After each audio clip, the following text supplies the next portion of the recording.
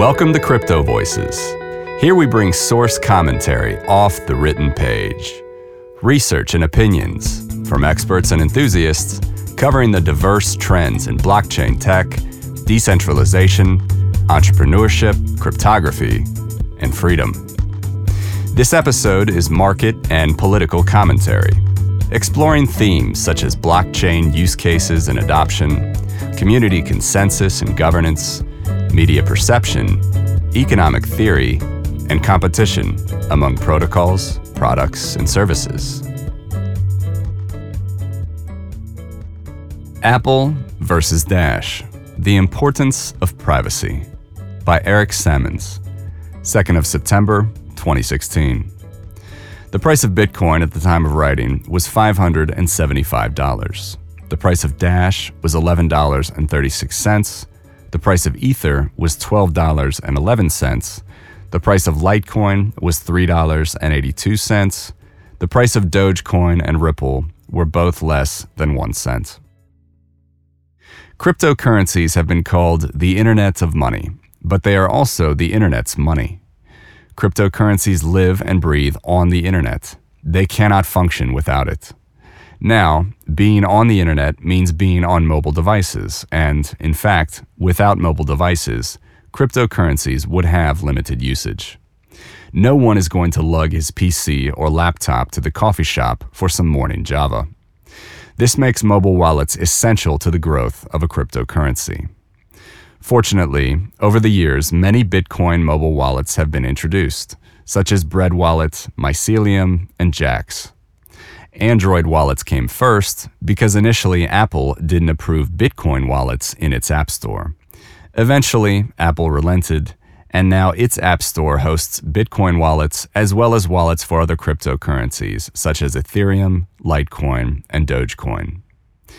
Dash's winding path to Apple approval.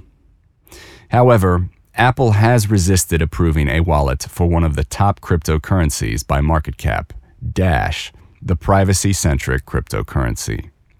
Initially, the Dash core team submitted a wallet that was a fork of the already accepted Bread Wallet. However, Apple has repeatedly rejected this wallet with no reason given.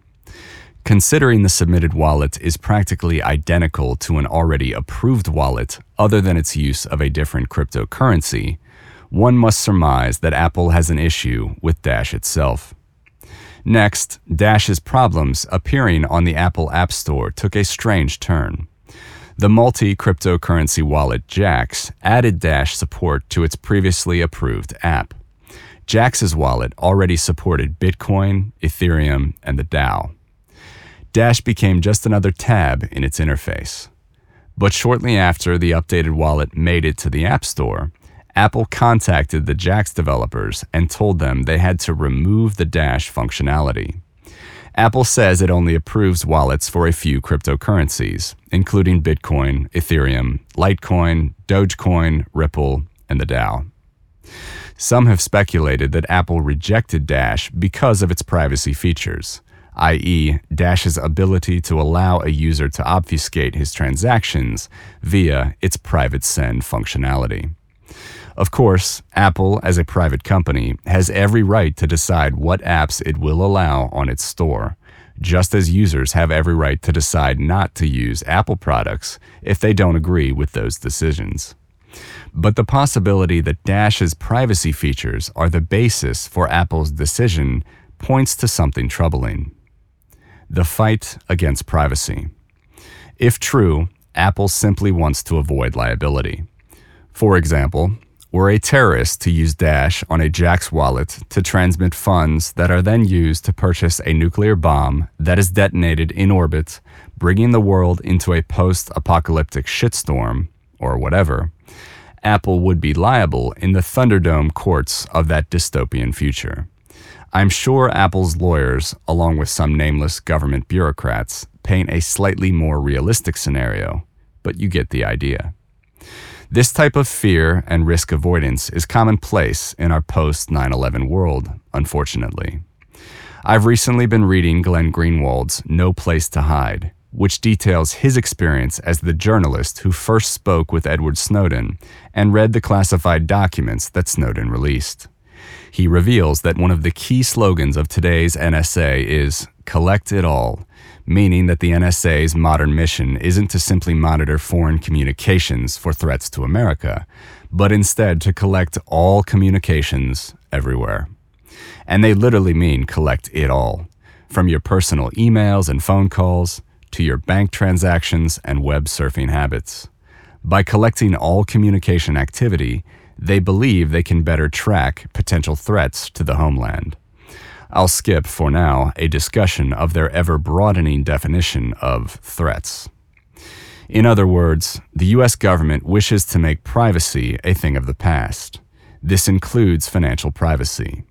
Most people don't realize how much their regular financial transactions are already tracked. Banking institutions in this country are required to report not just suspicious activity, but any activity over a certain dollar figure that flows through their banking systems.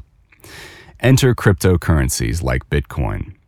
When first introduced, Bitcoin had a reputation as an anonymous currency, meaning you could use it online without the possibility of transactions being traced back to you. Its use on the darknet solidified that reputation and also made it a target for federal regulators and three-letter organizations like the NSA and CIA. However, over time, people realized that Bitcoin was not truly anonymous. Further, many Bitcoin companies decided to cooperate with regulators and follow the same reporting rules as banking institutions. In a sense, Bitcoin became respectable. By doing so, it gained acceptance by corporate behemoths like Apple. Nothing to hide. Another result of Bitcoin's lack of true anonymity was the rise of alternative cryptocurrencies that emphasize privacy. One of the first was Dash, originally called Darkcoin. Since its inception in early 2014, Dash has been privacy-centric, although it has also incorporated a whole host of other features in its drive to be true digital cash. It is this privacy that makes it more like cash, but it also makes it more suspicious in the eyes of many officials. After all, anyone who wants to conceal something must be doing something wrong, correct? Not at all. We all hide activities in our lives that are not necessarily illegal or immoral. After all, we don't keep our curtains pulled back and doors open at all times in our houses. We don't want our email made public to the world. Excepting perhaps the pathologically exhibitionist, all of us desire some level of privacy. Not because we are doing anything wrong, but simply because we want freedom to be ourselves without the constraints of observation. But what about financial transactions? Should they be private as well? Again, a person doesn't have to be doing anything wrong to desire the privacy of his transactions. A company, for example, might not want its competitors to know where all its money is being spent. An individual might not want all her friends and acquaintances to know that she is currently getting a particular medical treatment. Heck, it could be as innocent as not wanting your friends to know that you bought that latest Adele album. There are a whole host of legitimate reasons to hide one's financial transactions. Privacy is important for another reason as well. What is considered, quote, legitimate can differ from culture to culture, nation to nation, and even within a nation over time. Someone living in a nation such as Saudi Arabia might not want it known that she recently purchased a Bible. Buying a Bible in America is, quote, legitimate, but that's not true everywhere. The ability to spend money in a secure, private manner is essential to the flourishing of freedom. 1984. Back to the Future? In 1984, George Orwell paints a horrifying picture of a society under constant surveillance. No one has privacy in any aspect of their lives, which means no one has freedom either. Unfortunately, many officials today see 1984 as a utopian novel. The ability to track every citizen's every activity is the ultimate goal. In such an environment, it's easy to understand why Apple would be hesitant to support a financial currency that goes against that ethos. No corporation wants to get on the bad side of a powerful government. The only way to change this attitude is for people to demand privacy in financial and other matters. They can demand this by purchasing and using devices and software that support privacy, such as Dash. Instead of thinking, I don't do anything wrong, what do I have to hide?